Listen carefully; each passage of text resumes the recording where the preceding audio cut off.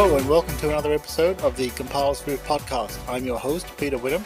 In this podcast, we talk about everything related to Apple platforms and Apple development, including macOS, iOS, iPadOS, watchOS, tvOS, and any other OS they've invented this week.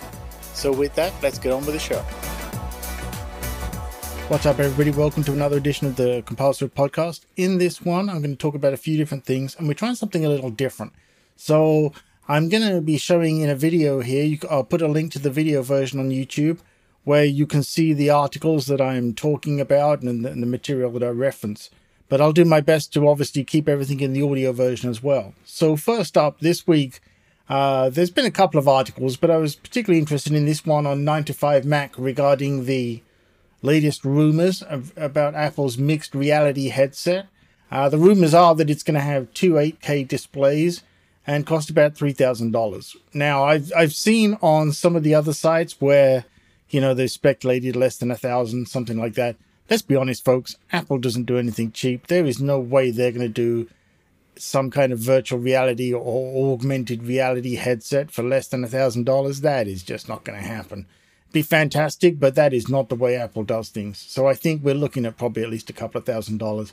But it's going to be very interesting. I think what's interesting about this article as well, as they point out, Apple spends a lot of time studying what other companies do, the things they get right, the things they get wrong, and, certainly taking some of those ideas. But they're not always the first to market. And that's why I think anytime Apple does something like this, where they jump into a new technology, a new area for them, especially in the consumer market, it's always worth paying attention, right? Because I got a feeling that when this headset appears, unless they abandon it, it's going to be very special. And I think it'll set the benchmark for other companies going forward in the future. Now, as mentioned here, the Apple Glasses is frankly something that interests me more. But there's a lot of complications with that because you have things like, prescription lenses for those that wear glasses like myself, or, for those that have contact lenses, maybe things like that. So there's a lot of more technical hurdles to overcome. But I think that this, seeing this headset is, when it finally comes to market, and there's rumors on that as well about maybe this year or more than likely early next year, it's going to be very interesting. So, that's the first article there. I'll put the link in the show notes, like I say. Moving on from there, Homebrew reached version 3.0.0 this week. And if you're a Homebrew user, and I think, to be fair, a lot of us Mac developers in particular are, right? The important thing here is the Apple Silicon, the M1 chip, right? The current Apple Silicon chip is now officially supported in the installations. You don't have to do any of those workarounds that you've had to do up until now to get it working. So that's fantastic news for all of my friends out there that have the M1 chip. I don't have one yet, still resisting, but at least it's going to solve some of the problems with getting Homebrew working. Lots of other things in there as well in these changes, but let's be honest, that's really the biggest thing right there, right? The Apple official support for the M1 chip. And I just want to give a shout out to the Homebrew team because, they do such a fantastic job. They really do. And, I think, certainly speaking for myself and a lot of developers that I know, Homebrew makes setting up our development environments and maintaining them so much easier. So thank you to the Homebrew team for that. Again, I'll put a link in the show notes. Moving on, I found this interesting article here, the XC test tips and tricks by, I'm hoping, Joe, I hope I'm going to pronounce your name right. I apologize if I don't. Joe Mazzarotti.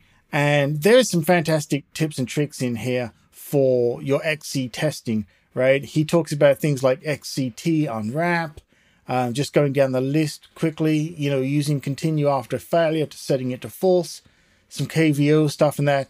These tips just really super helpful if you're into the testing. And, again, we should all be doing lots of testing, right? So lots of useful tips there. I'll put a link in the show notes. Joe, thank you for putting that article together. It's fantastic. Moving on again, Paul Hudson has, Hacking with Swift. He's got a new one for what's new in Swift 5.4. Of course, Swift 5.4 is now shipping with the Xcode 12.5 beta, which I'll get to in a minute. So it's about time to start paying attention to some of the changes in there. And as always, Paul is always on top of this, right? There's some great examples of some of the changes, some of the things to look forward to, some of the things to start maybe trying out if you're using Xcode 12.5 or you've installed downloadable version of Swift 5.4. Lots to go through in there. So that's another great read. That is a must read, I think, there for that. So thank you to Paul for that one. Xcode 12.5 beta was released this week. Now, as usual, there's lots of changes, right? Lots of things under the hood, but clearly, of course, the important part here is it does support the SDKs for iOS 14.5, iPad 14.5, tvOS 14.5, watchOS 7.4, and macOS Big Sur 11.3. As always, I recommend you don't use this for production, obviously, but you can certainly sideload this onto your machine with the release version of Xcode and try it out. There is a lot of changes in here. I'll put a link to the show notes, to the release notes in the show notes so that you can read through them all. I always like to pull it down and start trying with it. I'll be honest, the current version of Xcode has given me more than a few nightmares. So I'm actually kind of eager to try this one out and see if it solves some of those for myself. You can, of course, get this download from the developer portal on the Apple website. A couple of other things I want to point out here as well. This is a framework. I guess it's a framework as good as anything, right? But this is a Swift package that I like to use. It's called Skeleton View. And this one on GitHub here is what it does. I'll just scroll down here and you'll get the idea very quickly. Right, so you're loading content, but it's not ready to display yet, but you want to show the users, hey, there's going to be some content here at some point, please be patient. And so this skeleton view allows you to put in, if you're watching the video, you can see some screenshots of some different examples here, but I really like the gradient animated. It puts in these gray boxes that are sort of animated to both indicate that some content's going to appear here shortly and that it's currently still doing something and trying to load the content. So that is skeleton view. I'll put a link in the show notes on this. It's on GitHub. If you was to search for Skeleton View on GitHub, I'm sure it would come up. It's a very useful library.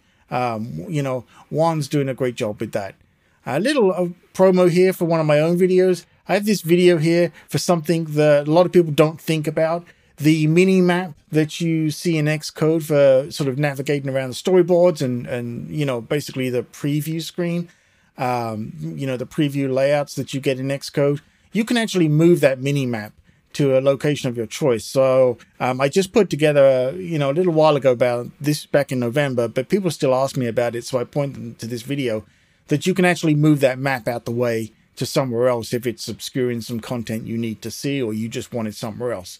So I'll put a link in the show notes for that video. It's only a couple of minutes long. You'll get the idea very quickly. So let's take a quick break, and when we come back, I'll talk about our next topic. Time for a break. Break time over. All right, so now I want to talk about something that I've been working on this week that I hope is going to help some of you out there. It was a little frustrating to figure out, but I got there in the end. So the idea here is that I wanted to create an application for myself that enables me to build the front matter markdown for my blog posts on my blog, like compileswift.com. Now, what that means is the front matter is basically a block of metadata that goes in a markdown file that tells my static site builder, hey, this is the title for the site. This is the URL for it. Here's a featured image and a quick description, that kind of thing, right? I think you get the idea. It's kind of a metadata stuff there. So, in line with a blog post maker that I had made for myself, an application for that, I wanted to sort of move beyond that and have this front matter maker that might be helpful for other people in the end. So, as always, I thought, well, I'm going to go ahead and use Swift UI for this, and I want it to be cross-platform. So, use Swift UI is the perfect answer for that, and I started work on it. Very quickly, I hit a problem. The problem was that, this data is not going to be known until runtime, and I want to be able to manipulate that data. Now, of course, at first you think to yourself, well, that's fine. I can make everything bindable and it'll work. But it won't, because the problem is that as it's laying out the UI, I have yet to discover a way to dynamically make things bindable and create those bindings at runtime. So the solution that I came up with, and again, if you're watching the video here, you'll see a video for this, but the solution that I came up with is that basically this front matter, each item in the front matter, each piece of data is essentially a key value pair. So what I did was I made myself a dictionary with the key values, right? So I've got a key and then, the value portion, but I want to show them both on the screen. So what I've done in the end, after lots of trial and error, I came down with the result of basically creating a list. And so in the code, what I've got here is I create a list. And then in that list, I'm using a SwiftUI for each loop, which is different, by the way, than a normal, for each loop in Swift. And you have to be very careful about that.